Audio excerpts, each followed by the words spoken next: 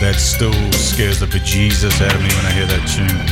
I'm just transformed into a 12-year-old kid watching that at home probably on a Saturday night, and Robert Stack's voice just sort of going through you like a knife through butter. It was Friday night for me. Friday night for you. Horror and then Unsolved. Do you ever remember the Sunday Horrors? They were awesome, eh? Imagine that. Imagine that now, it'd be sort of offensive to somebody, well, someone who's allergic to blood or something. Anyway, I'll stop waffling. It's Occam's Razor, podcast about the paranormal, episode 17. I'm back. Jim Birchall is my name. Been away about 3 or 4 weeks now, just due to Christmas and summer holidays and all that sort of carry on. Weather's fine in Auckland City, where we're broadcasting from. We're coming to you on East FM 88.1, 107.1. Frequent visitor to the show. Well, frequent, you've been on once before, haven't you? Once or twice. Second time, that's frequent enough. That's right. We've got Sam Collier in the studio again, just because he's just so damn knowledgeable about the paranormal. Tell them a little bit about yourself, Sam, and the organisation you work for. Haunted Auckland? Well, in a nutshell, we're paranormal researchers, investigators, travelling not just around Auckland, but throughout New Zealand. We've been to a few places. Yep. Researching all those stories and accounts of what goes bump in the night. Yep.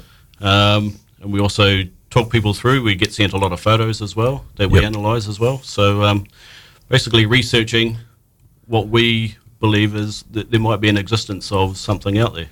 Did you get a chance to analyse my photo of the ghost manifesting in Louis XIV's bedchamber? Yeah. What did you think of mine? Oh, it was brilliant. It was brilliant, wasn't it? Yeah, I'm starting to think it is a light flare. I just got overly excited when I first saw it. Yeah, well, I mean, it's you're not alone. A lot of people. I want to believe. Yeah, Sam, well, a lot of people want to believe it. Even I want to believe, but sure. I think being with Haunted Auckland, it's always toned me down a bit, just wanting to come up with a logical explanation first. Absolutely, and you guys are always looking to crack the case, so to speak. So much so, Mark Warbank, what is Mark? He's the director of he's the captain of the team. There aren't really any titles, but Mark is the man from Haunted Auckland. He's the guy that started it all, along with Barbara and Matthew and a few other people. So and he's in the UK at the moment, isn't he? Basically going to all his favourite haunts. No pun intended. Ticking off a lot of places off the bucket list. He's just come back. Well, he's been stayed the night at the Ancient Ram. Which how did that go? I'm yet to hear what his actual final verdict was, but it's a very chilling looking place. I mean, obviously it sets the scene. Just the owner was creepy enough for me. Yeah, Humphrey is his name. I think so. Yeah. He pops up on sort of ghost shows from time to time. Old man wandering around with a cane, sort of thing, and they have what they call the witch's room and the bishop's room, and the old man would tap on the door to grant permission to actually go in and sleep in there. Obviously, Mark just wanders on in. But I'm yet to hear back from him. I've seen a few photos that he's posted. No, I saw him put something on Facebook. It was early doors though, and he was sort of maybe just setting up his equipment, and he looked a little apprehensive, but he didn't look scared at any point. So it'd be really interesting to get feedback from him. We'll try and get him on the show.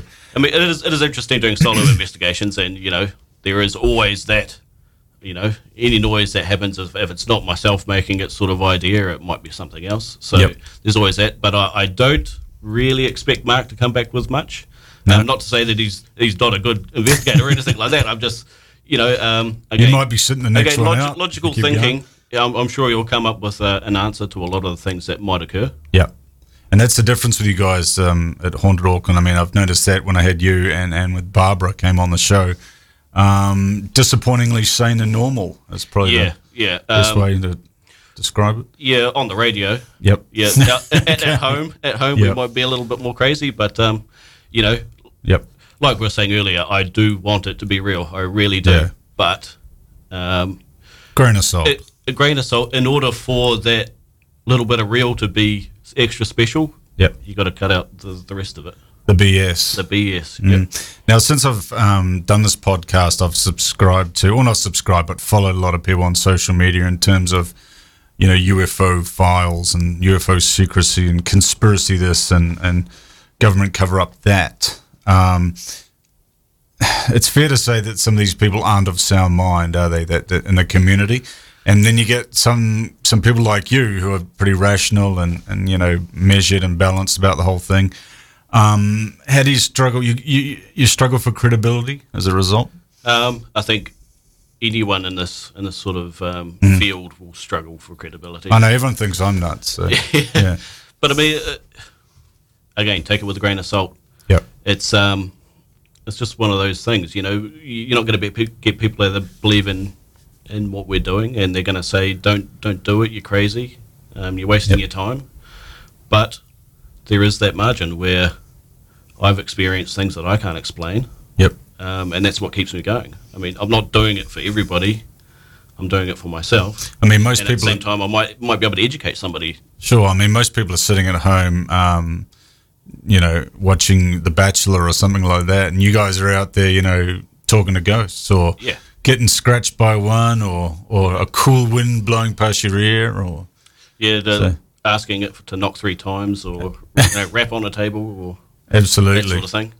Yeah, I mean that's better than a marathon of Game of Thrones or something, isn't it? This is the real stuff. It does get the heart going. Yeah, especially with solo investigations. Like I said, you're sitting by yourself. And do you do that just because you're short of numbers, or do you do it to scare the hell out of yourself? It's a good field test doing solos, just so that you can kind of grasp your area, the situation that you're in. Yeah, like I said, any noises that you might hear. And without the influence of other people or the suggestion from them. Because, you might get somebody that jumps or screams or whatever, and, that will change your perception of how you're looking at things. Absolutely. And that's actually one of the things I wanted to talk to you about this evening. And I know that you're interested in how, fears and apprehensions can influence people's paranormal experiences or reports of their experiences or how they're interpreted. You're talking about how, people become sheeple and they tend to follow what everyone else is doing, or you walk into a haunted house and someone says, this place is haunted, and instantly, your whole physiology changes, doesn't it? Yeah. I think we touched on it the last time we spoke. Yeah. And I was talking about how, as humans, we're storytellers, right? Yeah. And I believe in cautionary tales and urban legends and things like that. So, some places might have a ghost story, and it's more of a warning rather than an actual, there is a ghost here. Yeah. Even things like, take for example, Bigfoot. It's more of a don't go out into the woods or something's going to get you. Yeah. And then all of a sudden it evolves and snowballs. Well, it's a manifestation of the boogeyman, isn't it? That's right. And it's anything that happens that it's associated to that story or that creature that's been manifested. And everything from then on is attributed to anything that happens. Yeah. So in the instance of a haunted house, you hear a knock. Yep. You already know there's a ghost story in there. You think, oh, well, it must be the ghost. Yep. A door slams. It's not the wind, it's the ghost. Can't be anything else. Can't be anything else. No. So, like I said, when we go in, we have to think logically. Absolutely. There was a experiment done, I think, in about 1972. Is it the Philip or the Flip or the Philip experiment? Philip experiment, yeah. And that was they created some sort of false entity with a control group or something, or without a control group. They just had a bunch of participants, didn't they? Yeah, it wasn't a group of people that knew each other. Yeah. It was an experiment based off the idea that they could manifest a phenomena out of an idea or a fictional character. Yep. So they had a group of about 8 people, and one of the people in that group came up with a story that they agreed upon. So it was a character called Philip Aylesford. Okay. And he was born in 1624, and he was a military soldier back then, and he was a spy for King Charles II. Yep.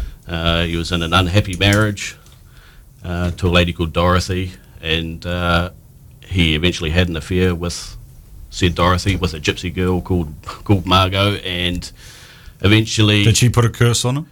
She didn't put a curse on him. Okay. But his first wife, Dorothy, found out the affair, and then accused Margot of witchcraft, and she was then burned at the stake. And Okay. because Philip did nothing, he committed suicide. So this is all a fictional story Sure. created by Sue, agreed upon by the whole group. Yep.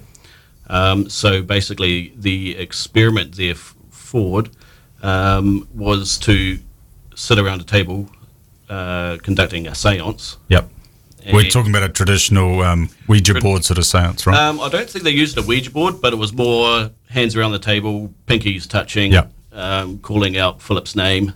Sort of. And Bit more of a budget seance. bit of a budget seance. Yeah. There are videos on YouTube of the actual experiment Oh, as is well it? that you can Okay. you can watch it. Yep. So they would call out. They even did a composite sketch of what Philip might have looked like, and they would call out and wait to hear if they would hear any knocks or anything like that. They'd meet up weekly, Yep. and after about a year, nothing happened. Yep. So they decided, right, we're going to dim the lights, do this experiment by candlelight, Create some ambience. create some ambience. Yeah. I think they even changed the different colours of the lights at times as well. All of us, and this is Mood lighting. sort of mood thing. lighting, Sure. because they believed it was more traditional in the seance sort of vibe. And it was in the 70s too. It was in the 70s, indeed. Yeah. So who knows if they had lava lamps going or, freaky coloured carpets or whatever. Sure. But after they did the lights, they started to hear their knocks. And at first it was a small rumble, maybe a little bit of a vibration on the table, and then when the lady goes, "That isn't Philip, is it?"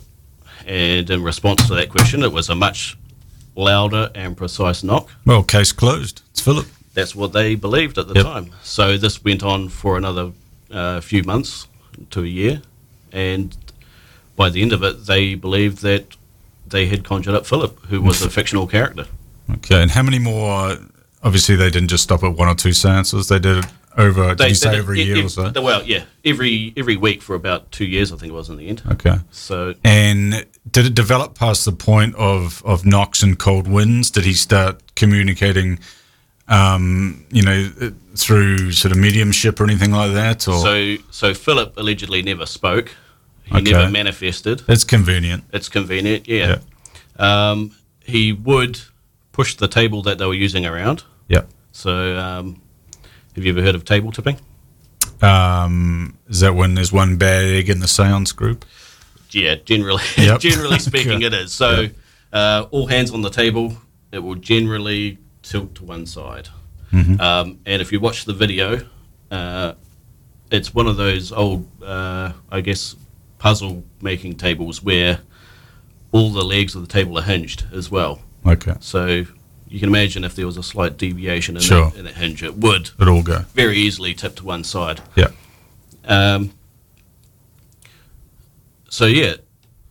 I don't know whether it was necessarily a fair test. I was just looking up just as we were speaking, and it says there was, as I thought, there was no control really with it. There was no control. Yeah. Did they? And there was obviously a plant, wasn't there? So one of the 8 was in on it. Yeah, it was. So the experiment was conducted by an A.R.G. Owen or George Owen, and although they believed there was no leader in the group, there was one lady that took control, and that was a lady called Iris Owen, who was indeed George's wife. I see. So And she wore the pants. she wore the pants of that group, and you can see her. They would have been she's flares totally too. taking control in those seances. I don't know whether the videos were strictly for documentary purpose and it was a dramatization, but she was. Oh, like a recreation? Yeah. Yeah, maybe. Sorry, just reading here, and it says that the participants had a subconscious defense mechanism kick in. Well, that's one of the theories anyway. So they, like a child does, they go along with what everyone else is doing. It's like what I was saying with following stories and things like that. There is a romanticism about it, and I guess if they're all getting caught up, and there's even the hint that the rest of, if there was one person that was blatantly faking it, and everybody else kind of believed it, there is a certain sense of, oh, well, I've got to go back, I've got to have more and more and more of this. And the genesis of that is all those stories you hear as a teenager, which I thought were unique to me, but I've subsequently learned that they're not. You hear stories of people, a bunch of teenagers involved in a seance. It takes on an urban legend sort of almost appearance. Someone gets possessed, starts talking like a man and or a woman. The only way they can get this demon out of their friend is to smash the glass that they're all got their fingers on, moving around. And if you're sort of 12 or 13 and you hear that and you're ignorant to superstition or paranormal or the occult or anything like that, you're going to think, hey, I better go along with what everyone else is experiencing, Well, there is a known response called the idiomotor response as well, and that's common in things like Ouija boards and table tipping, where your thoughts or ideas can manifest into muscle movement. Yep. So, as the saying goes, it relates to someone pushing that planchette or someone tipping that table. Yep. Or even. So you're saying they're doing it subconsciously? Well, subconsciously, if anything. Consciously, if they're deliberately trying to pull the wool over everyone else. Okay, let's assume they're not, though. Let's assume there's no troublemaker in the group. I'm assuming that it's subconscious. Yeah. Yeah, it's still the idiomotor effect. If you think about something enough, you'll probably do it yourself. Especially if they all agree, in terms of this Philip experiment, if they all agree on the story and they know the answers to the questions that they're answering, there is always someone, even if it's a ring on their finger and their hands are on the table and they just... Yeah. It's that easy. And if you watch the video as well, there's people with hands moving up and down all the time. Yeah. We've even had to be careful on our investigations when we're doing communication sessions where it's not necessarily a seance as such, but we would sit around in a dark room and ask questions and wait for responses. Yeah. Even if we're leaning on a table or something and the table... But none of you are holding hands or none of us like are that? No. Okay.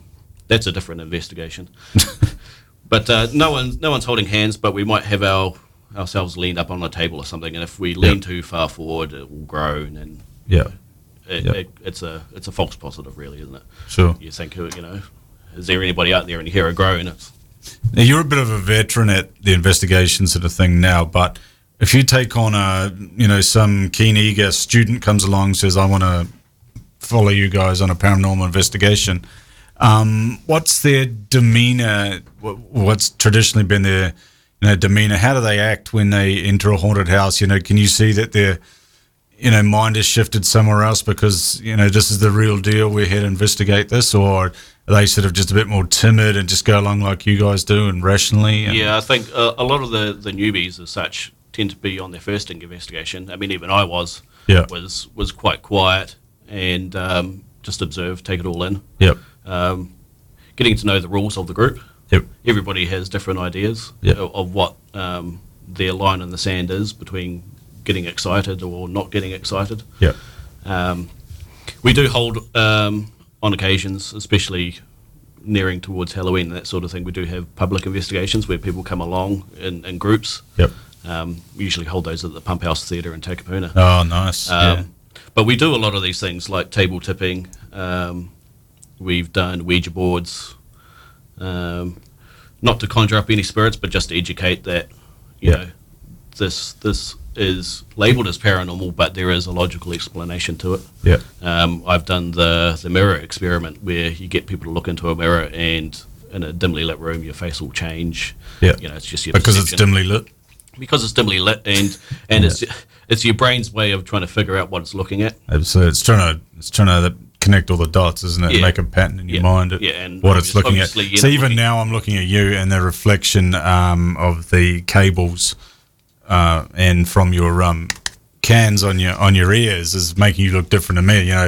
You're sort of morphing into some sort of X-Man sort of situation, some sort of shape-shifting stuff. Thing as well. Yeah, exactly. Well, we talked about that before, haven't we? Because just for people who don't know, let them know what it actually is, and we'll give you some examples. Pareidolia, it's usually in photos, where it's more common. And it's commonly where you see faces and objects, or even full bodies in objects where there wouldn't normally be one. So it's your brain basically finding a pattern, or a familiar pattern, in even inanimate objects. Yeah. So people who see Jesus in slices of toast and things like that. So, or in there after they've lifted up those tiles. Do you remember that woman in Brazil? Yeah. I think it was, Yeah. and she. it's an ongoing thing. Is it ongoing? It's an is it? ongoing thing. So, well, I don't know of recent, but Have you visited her house? no. You could put that on your paranormal planner. Well, I don't know whether they're still there. The house may have been bulldozed down, Yeah. as far as I know. But and even the Shroud of Turin, I Sure. think it is, where it's a cloth. Where the So, face part appears, isn't it? yeah, they believe that there's the face of Jesus on this cloth. And But it could be the face of anybody, could really. be the face couldn't of it? anybody, or it could just be a stain that looks like a face. Yeah. I mean, I assume there was a few guys who looked like Jesus if he was a, legitimate character, but we won't go there. I'm sure there's a lot of guys who had sort of shoulder-length hair and beards in Israel at the time. Given where he came from, would he Yeah. have even looked like that? He'd probably have curly black hair, Curly wouldn't black he? hair and a large nose. Yeah. But Yeah. just for artistic representation, that's what many people believe him to look like. Absolutely. Yeah, that's interesting, isn't it? Now, I came across an image I'd taken in a German World War II bunker at Pont de Hoc in France. And there's a strange alien / Skeletor kind of looking image made up of mildew, probably.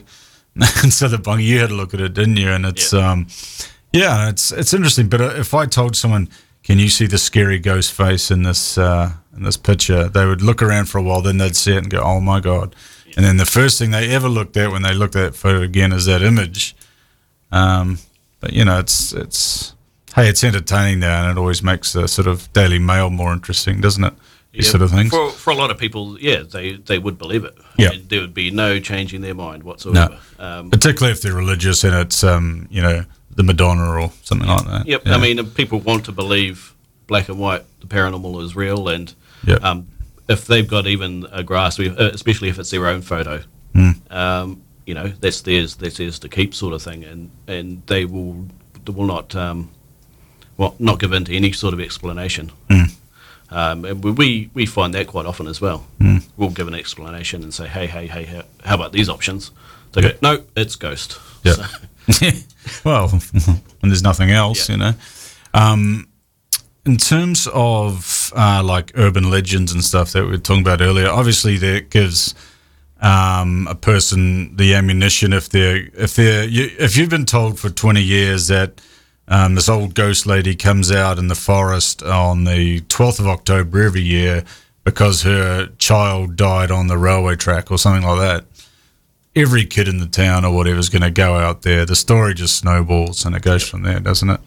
But I mean, there's quite often a grain of truth in some of those urban legends. They're not all, well, like any storytelling, there's usually a bit of truth somewhere along the way, isn't there? But there was an interesting documentary on Netflix. It was called Killer Legends, and they went back and investigated the origins of some of these stories. The man with the hook with a hand. Sure, yeah. And well, they did it well in those, and like, I know what you did last summer and Yeah. Scream and that sort of thing, didn't they? well, and it comes Wes back. Craven stuff. They're cautionary tales. Yeah. The man with the hook with his hand was, don't go to Lover's Lane, and Yeah. it's all about premarital sex and that Yeah. sort of thing. Don't go out with your boyfriends. And He's going to hook you. cards. Yeah. Yeah, otherwise the man's going to get you. And it also came back to there was also a movie about it, but a true case. The town that fed Sundown, and there was a killer that was going around to lovers lanes and shooting people.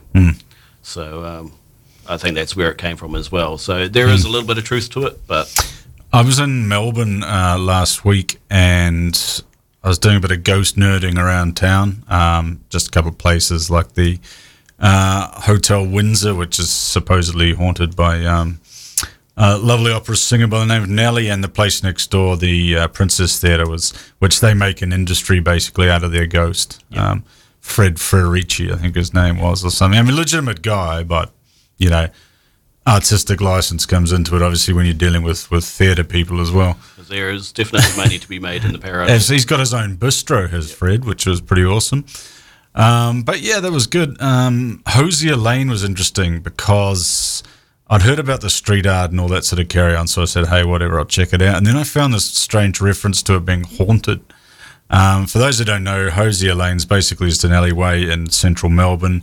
They use it now for basically street art, graffiti art, that sort of thing. Artists, I think, can just have kind of carte blanche there, really, to design what they want and put it up. I'm not really sure how it works, but It changes weekly, I think. is that what it is? Very Okay. regularly. I was there last October. Yeah. And funnily enough, I didn't even know about your Yeah. story either. So Sure. Well, a guy called Frederick Deeming was hung at Melbourne jail sort of towards the end of the 19th century. It might have been just after. I have to look that up. Anyway, Freddie had immigrated from the UK, or from England specifically, and he was actually listed as a suspect in the Jack the Ripper case. And to this day, quite a lot of people believe he was involved because he was a pretty sadistic kind of guy, and he was hung for killing his wife in Melbourne jail, which same place as notorious outlaw Ned Kelly and all that. So it's got a bit of history around there. I didn't get to the jail this time, but I have been there in the past.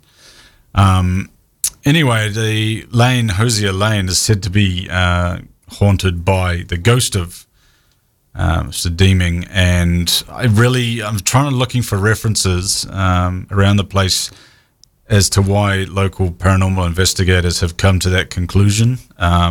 I'm not sure how he's linked to that particular alleyway. If anyone listening knows, please feel free to email us or anything like that, or make a post on comment on Facebook or something like that, because it's cool to have a Jack the Ripper suspect haunting a well-known place. I'm just wondering how he got there and why that is, and it's not connected to the murder or anything like that, from what I can tell either. So it's interesting how that's sort of grown. Or again, is it just one of these stories that's been passed on from generation to generation? Possibly, There yeah. might not be any merit to it. It's just it could have been another street and became associated with a more popular street because of the graffiti. You would have laughed too. I made a crude recording with my iPhone, hoping to catch the voice of Freddie coming through, saying "Get out" or something like that. We're always hopeful. How many get outs have you had? Any? None. Okay, none to date. None to date. Anyway, I really don't know what the results were, because I walked around the alleyway for a while looking like a bit of an idiot, to be fair, saying, "You here, Freddie? Come on, come out and say hello," and all sort of thing, and blah, blah, blah. And then later on, I went to the MCG and I left my phone in a taxi, and the phone was never recovered. I went through all the usual channels to get it back. So Freddie might have had the last laugh in the end. Might have done. Yeah.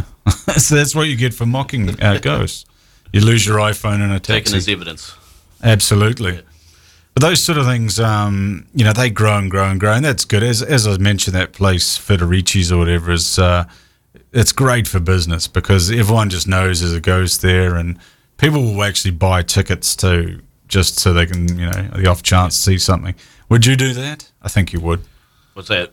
Sell myself up for money, or? Yeah, that as well. No, but if a theatre was supposedly haunted, would you go and buy tickets to a show that you didn't necessarily want to watch, like Harry Potter or something, or something even lamer like Annie, or I don't know? Just with the off chance you might spot the ghost. Probably. I mean, You would, well, musical theatre is in the family. So, Yeah, okay. so Okay. there's an excuse So there. I'm preaching to the converted here. Yeah. Yeah, That's no, my interesting. daughter's well into it, so Yeah.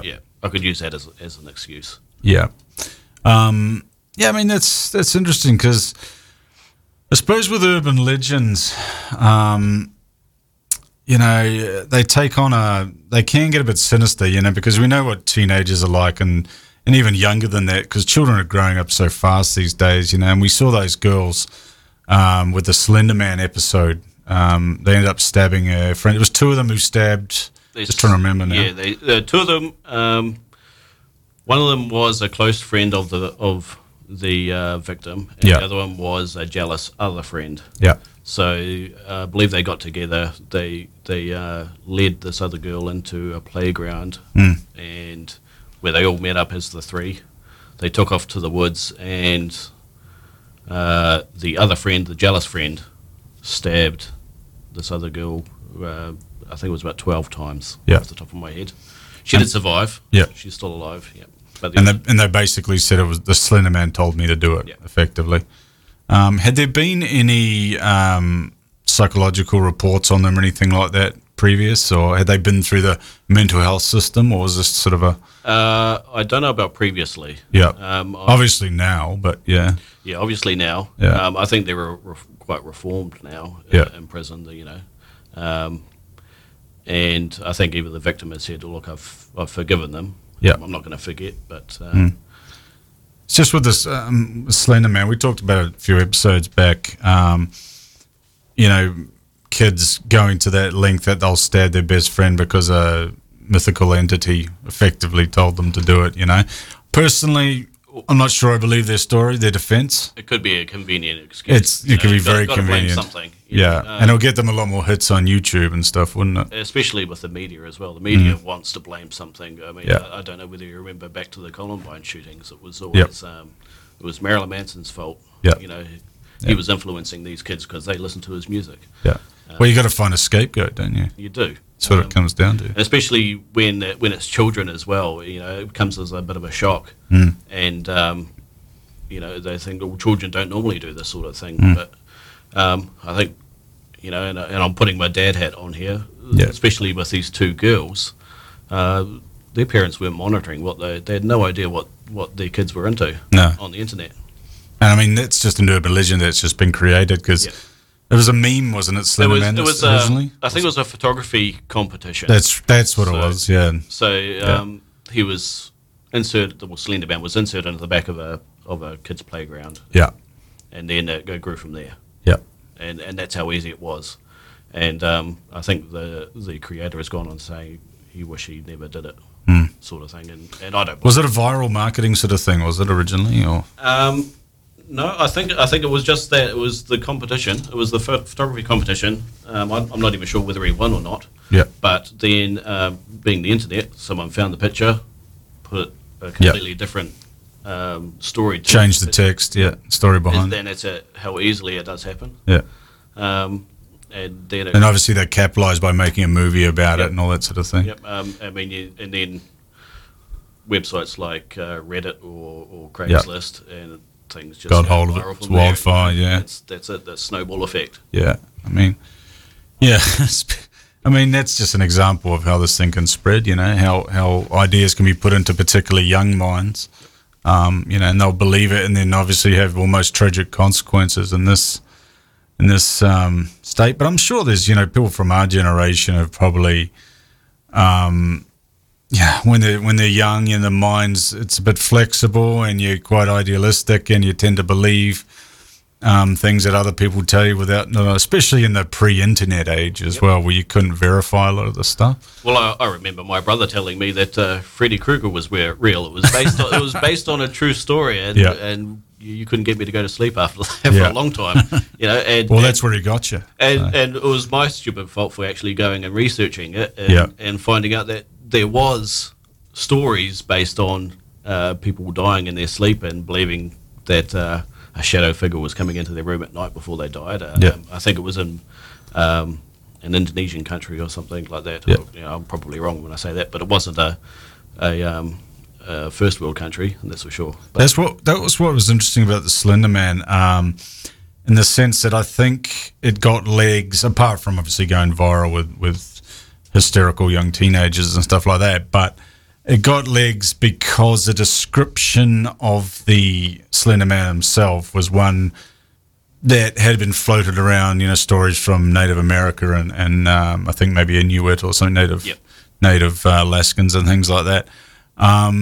So whether the fellow who designed the actual first image for the competition used those influences as his, base for the Slender Man, but obviously it gave credence to the whole thing because then people started Googling it. It did, yeah. And they thought, here we go, Native American legend, the Slender Man is much like the Skinwalker, isn't it, in Native American? Or the Wendigo or things like that. And well, what's the big bird called? It's the Thunderbird. Thunderbird. That's awesome. But there are a lot of creatures. I mean, Slender Man was a tall creature with no face, and he had tentacles coming out of him at times. And you go back to different cultures, and there are these sorts of things, whether they were tentacles or smoke or whatever coming out of this creature. And there are bits and pieces of artwork, and it is quite popular even way back. What did you make of those Skinwalker video? That one that looked the most legit on YouTube.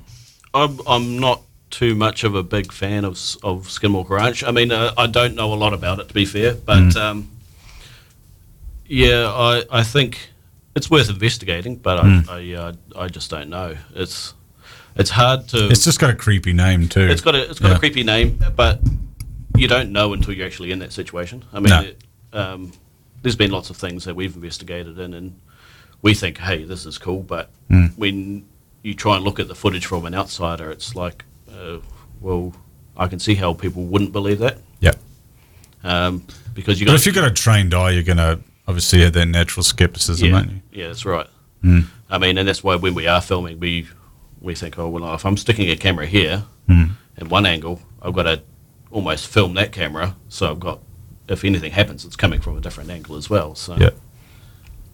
What for me, one of the biggest success stories of urban legend mass marketing, if you want to call it that, is when Charles Berlitz put out that Bermuda Triangle book. When was that? Sort of in the 60s, 70s, wasn't it? Somewhere around there? It would be around then. Because obviously there'd been disappearances there before, the USS Cyclops going back to the turn of the century, and then everyone knows the Avenger bomber story and that sort of thing. If you look at the geographical area that's covered by the triangle, it's a convenient triangle, isn't it? Basically, and allegedly it's not the only one either. Yeah, that's the thing, and also they gave it the moniker the Devil's Triangle from time to time as well, which sounds a lot more sinister than Bermuda. But I remember being as a kid, just being terrified that one day I'd have to fly over Bermuda, over the Bermuda Triangle from Fort Lauderdale or somewhere like that, and get gobbled up. But I think it's Berlitz obviously, made it famous. It was around before that, obviously, but those are the days when ships went missing, and it's a big sea, we can't find them.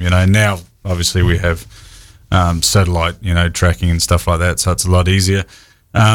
But I think he did pretty well in sculpting a big industry basically out of the Bermuda Triangle. I mean, it's died off in recent years. You don't hear so much about it now. Well, I do think you? people have tried to explain it, and then they've come up with a conclusion. And believe it or not, it's one of those things that people have said, "Oh, okay, well that's one explanation. We're going to leave it at that." Yeah, it's not like other phenomena where you get people that explain. Well, I suppose it's because it's something tangible with the others, isn't it? Yeah, and I mean it's a stretch for people to actually go and find out for themselves as well.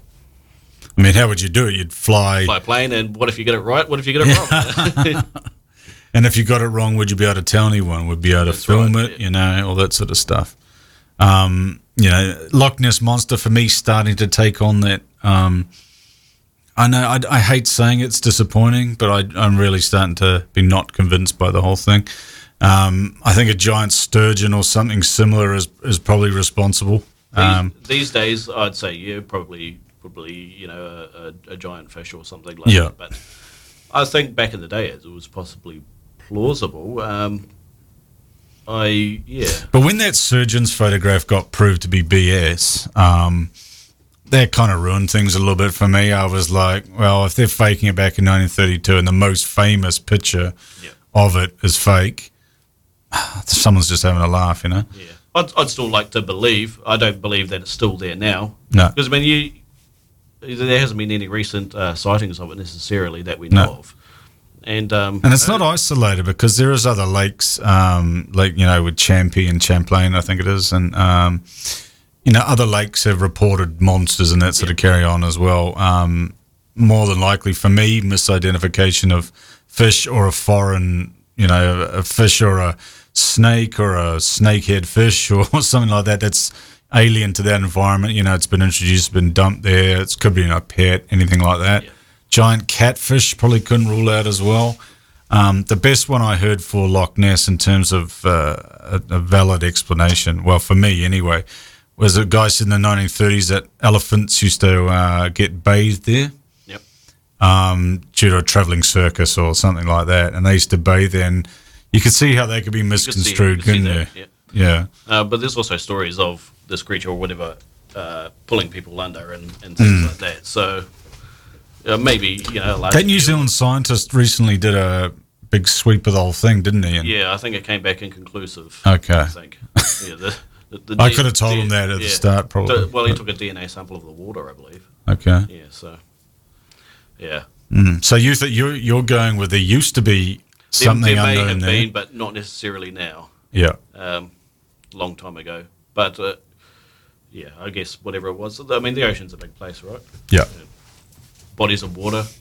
And the legend will always be there. I don't see it ever going away. I mean, I'd be interested to know whether the locals believe it or not. Yeah. Whether, again, it's just a money-making thing. Mm. I'm sure they sell, merchandise on the riverbed or whatever. Yeah, well, they do, I think. That's the thing. But I'm comfortable with that. That's okay. You go to a place that's synonymous with anything. That's what people are going for, I believe. You know what I mean? So that's fine. It's not really a problem. Local people are going to make money too. And it's got that look about it, doesn't it, Loch Ness as well? It's the water's dark and it's a bit swampy and it's dirty and peaty. There's that good as a black appearance. And you see, the wind picks up and there's some decent wakes going on, and you start thinking about it, and pareidolia comes into it again, and you're seeing humps and silvery backs. Well, I mean, there's never been any clear footage. I mean, of any of the cryptids. No, it's always a blurry photo taken from far away, and except for that one that of a giant kind of looking like a bit of a manta ray, but with a huge tail. Have you ever seen that one? Yeah, I have seen it. It looks kind of like a tadpole in the water. Yeah, that's exactly it. Yeah, wouldn't know what that would be. I mean, it could be more than one thing. It could be. It could still be a Photoshop, I suppose. But it's old though. It's from the 70s, I think, or 80s. Yeah. It's an interesting one, and you get a few. I've seen a couple of decent ones out of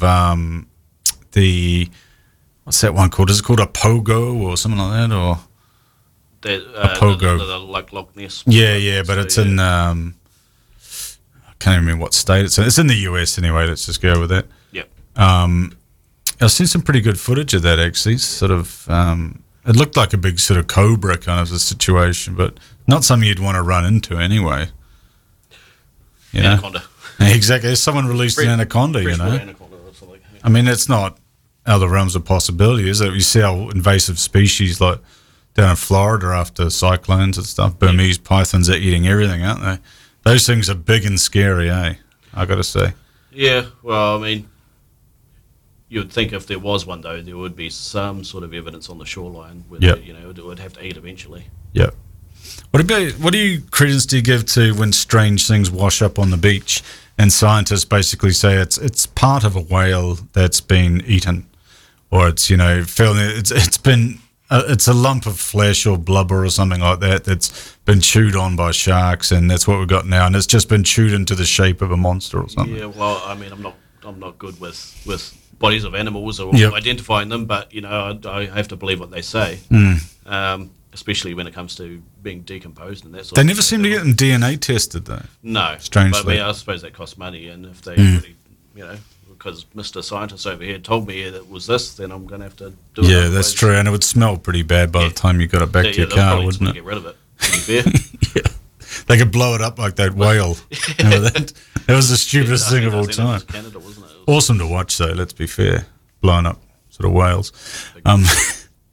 But yeah, I mean, that's in New Zealand we get the odd giant squid wash up and stuff like that, and echoes of the kraken, and because they've got a giant squid at Te Papa, haven't they? Which is the national one of the museums in New Zealand, anyway, in the capital, Wellington. Have you ever had a look at that?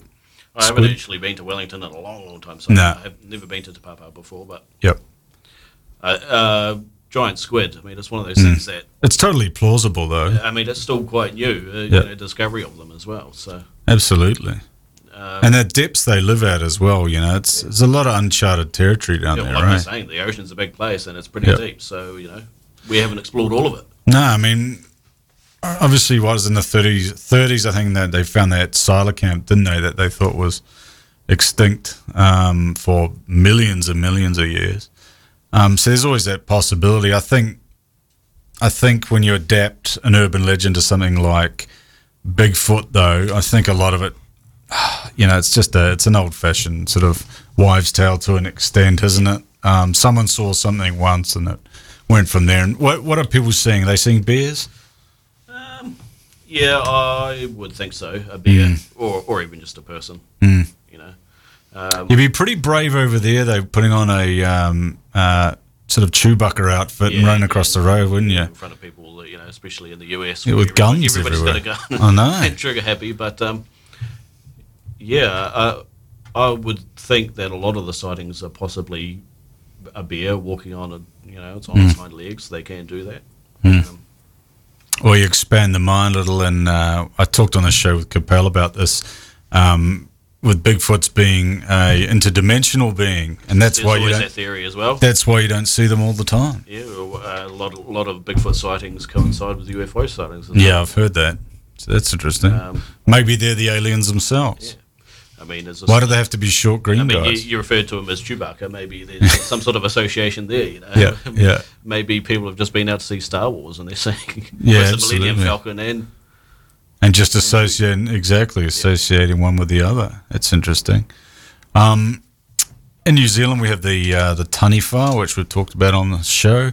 I'm probably leaning more towards the mythology side of that when I hear something about a Taniwha, but we do have some big giant eels here. Yep.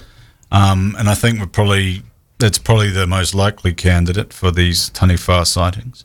Yep. Well, I mean, Taniwha, to my knowledge, there's water base, there's land base, in the forest as well, sort of thing. But a big eel can jump up on the bank. A big eel could very easily pull somebody down as well. Yeah. And allegedly it's happened in Lake Pupeki, where we investigate the Pump House Theatre as well. Oh, is that right? Sure, yeah. Tales of people seeing these bigger eels. Yep. And Hanua Falls as well. Geez, I live near Hanua Falls. Yeah, a lot of people were allegedly getting pulled under by the eels as well. Really? Yeah, so... Well, that's worthy of a live podcast, isn't it? Yeah. Or an on-site sort of broadcast. But, as in terms of Taniwha, there's, road closures, because of these things. And, Yeah. That Shouldn't laugh, but work, yeah. But, like I said, it's these cautionary tales. Has any other country in the world stopped a highway development as a result of a probably mythical beast? I'm sure it's probably... Sure there is probably I'm some. sure it's probably none come to mind, but, No. I mean, I don't think New Zealand's exclusive to something like that. Probably not. Yeah. Particularly in a fairly secular sort of country as well. Yep. I could see that happening, or at least something that would be a slight to... Or a voodoo or witch doctor curse. Exactly, slight to sort of, God or something like that. Someone who's got an aversion to what's actually going on. This is my land, not yours. Stay off. Yeah, absolutely. It's If we call that in New Zealand sort of tapu. If something's tapu, then you don't go messing around with it, basically, because it's sacred, and you got to respect the site you're investigating. I'm sure you guys do that quite a bit. Of course we do. Yeah. Because I know you guys don't, for lack of a better term, take the piss out of the spirits. No. You see on these shows with old mate Braggin. What's his name? Baggins. Zach Baggins. Yeah. Guy with where's the t-shirts 2 sizes too small? Yeah, trousers that guy. Far too baggy. Yeah. And those glasses that he probably doesn't need. Yeah. Well, his eyesight was taken by a demon allegedly. Oh, okay. It's convenient. But it didn't take all his eyesight. No. Just sort of Just enough. so he could wear dark sunglasses inside. Absolutely. Sorry, where was I going with that? I was saying, so you guys, we've already talked about how rational you are and stuff like that, but you're not in there coaxing the spirit to come out by making them angry and saying, you murdered your wife, we all know, show yourself, be a man sort of thing, do you? No, I mean, but as the saying goes, as above, so below. If you're a good spirit in life, a good person in life, you're a good spirit in death, or so we believe. Mm-hmm. But so if there is a little bit of encouragement needed, Yep. then there might be grounds for it. But generally, no, we are respectful and Must be tempting though. You get to the end of the investigation, and you've had no hits or anything like that. It must be tempting to say, "Listen, dickhead, we've come all this way, because we heard you're here. yeah, we At might least show yourself. We'll say something to us, right?" Yeah. Well, I mean, we wouldn't call them dickhead. Yeah. But it's like, oh, come on, sort of thing. Yeah. We're gonna go now, and then usually as we're packing up our gear, we hear a knock or a bang or. Does that happen quite often? Does it? Yeah, it has. Yeah. It's happened quite a few. We were at an old abandoned school, and we were packing up for the night, and Barbara and I were having a bit of a chat down one of the hallways. Yep. And we were even joking about it. I think we were saying, now's the time that something's going to happen, and all of a sudden we hear what sounded much like Keys dropping. Keys dropping. Yep. And I said, "Did you hear that?" She goes, "Yeah, I heard that." So I went for a wander down to one of these rooms that were at the end of the hallway, and there, sure enough, was a set of keys, just 2 keys on a keyring, and they had never been there before. We'd been in and out of that room time and time again. So that's some poltergeist sort of stuff, isn't it? Well, traditionally, isn't it? Or possibly what they call an apport. Okay. What's an apport? Just something appearing out of thin air, Mm-hmm. you know, from another dimension, allegedly, sort of. Like sort of Bigfoot. Yep. Yep. So yeah, we don't know where these keys came from. Yep. We don't know how they got there, but we heard them drop. And whose keys were they in the end? Still don't know. Okay. We've And been back you to the- tried the locks with the We keys? tried the locks, Yep. didn't open anything. So No. we there was a small windowsill. We kept them up there. We came back numerous times, and the keys didn't move from there, and they never disappeared or anything like that. They were just that was that. Very interesting. Yeah. In an old school, you say? It was an old school. Yeah. Okay. So So one of the kids is playing with your car keys. yeah, well they Looking weren't up. they weren't car keys. Oh, they were just- would have been they looked more like deadlock keys. Yeah. So they weren't old or anything like that. No. They looked pretty clean, relatively shiny. So yeah. Jeez. Oh. Don't have an explanation for that one necessarily. No, there was. Other than we were noticing it and we walked past it and all of a sudden we hear it, what sounded like a key noise, and Yep. we associated it with that. But I was just thinking about Hanua again, actually. We mentioned people possibly being dragged in there by giant eels. Hanua Falls is a small waterfall sort of to the southeast of Auckland City. But that's supposed to be quite a mystical, sort of spooky place. I don't know if it's the ambience there because of the waterfall and, you know, you're sort of at one with nature or whatever. But it's there's a few stories from that part of town, I'm isn't not there? too familiar with a lot of the stories there, but yeah, I think you're right. There are a few mystical sort of stories, and I think a lot of people back in the day, I don't know whether you're still allowed to jump from the actual waterfall into Yeah. the water. There's no law against it, but it's dangerous. But there has been quite a lot of unfortunate drownings there Yep. as well. So Because it drops off, doesn't it? The shelf drops off rapidly, and there's a bit of and the current's strong there, and it looks like it's pretty innate, but you get in there and you can be in trouble. There is, and again, correct me if I'm wrong, a Maori urban legend or myth or legend there, where there is some association with people being dragged under the water. And I think it's something to do with a woman in the water or something like that. I'm not too sure 100%, but I think there is one there. Yeah. Yeah. Yeah, it's certainly, it does give you a bit of a chill when you go there, particularly in the late evening. I don't know, I mean, it could be absolutely nothing, but I think the fact that, people have died jumping off or even just jumping into the pool below the waterfall, it's a dangerous place and it's got some bad karma to it probably, is the other thing. Well, that's really interesting. We're coming to the end of the show. We've had Sam Collier here from Haunted Auckland. What's next on the books for Haunted Auckland? We don't have anything teed up at the moment. No. So if anyone's got a good haunted location, preferably within an hour or so of Auckland City. We're still well in the midst of summer holidays, so once the group gets back together and we gather up, and you need a few dark, stormy nights first, don't you? We do need a few dark, stormy nights. So we're obviously, with investigating, it's common uniform to wear all black, and it gets too hot. Yeah, absolutely. So nothing lined up at the moment, but you're always looking for new venues and always researching looking for new and stuff. venues. Where do you get your intel from? Just word of mouth, or word of mouth? We do have a closed.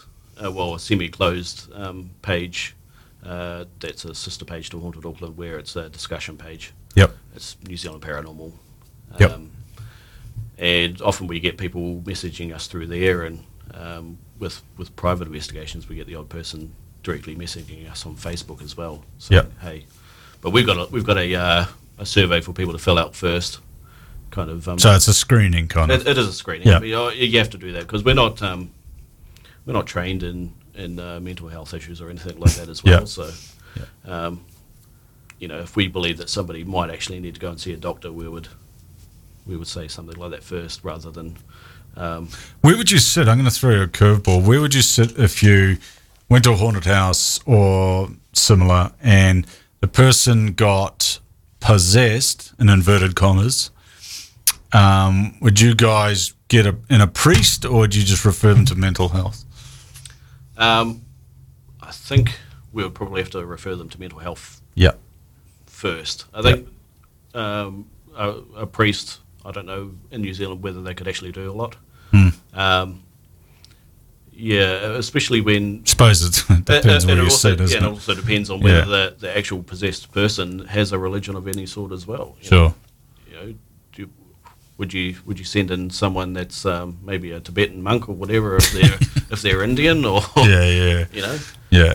No, I was just stirring the pot. Yeah, just making you squirm. That's all right. It's been excellent. But, we've got to tread carefully, I think. Yeah, absolutely. Well, that's good. It's good you take that approach, because there is a lot of charlatans out there. I got in trouble for calling Harry Price a charlatan the other day on a I think it was the British what's it called, the Society of Psychic something or others. Research. It'll do psychical research. And I just said he was a charlatan, and this guy went off at me. Yeah. So you're not allowed to have an opinion on these. No, websites. but isn't it?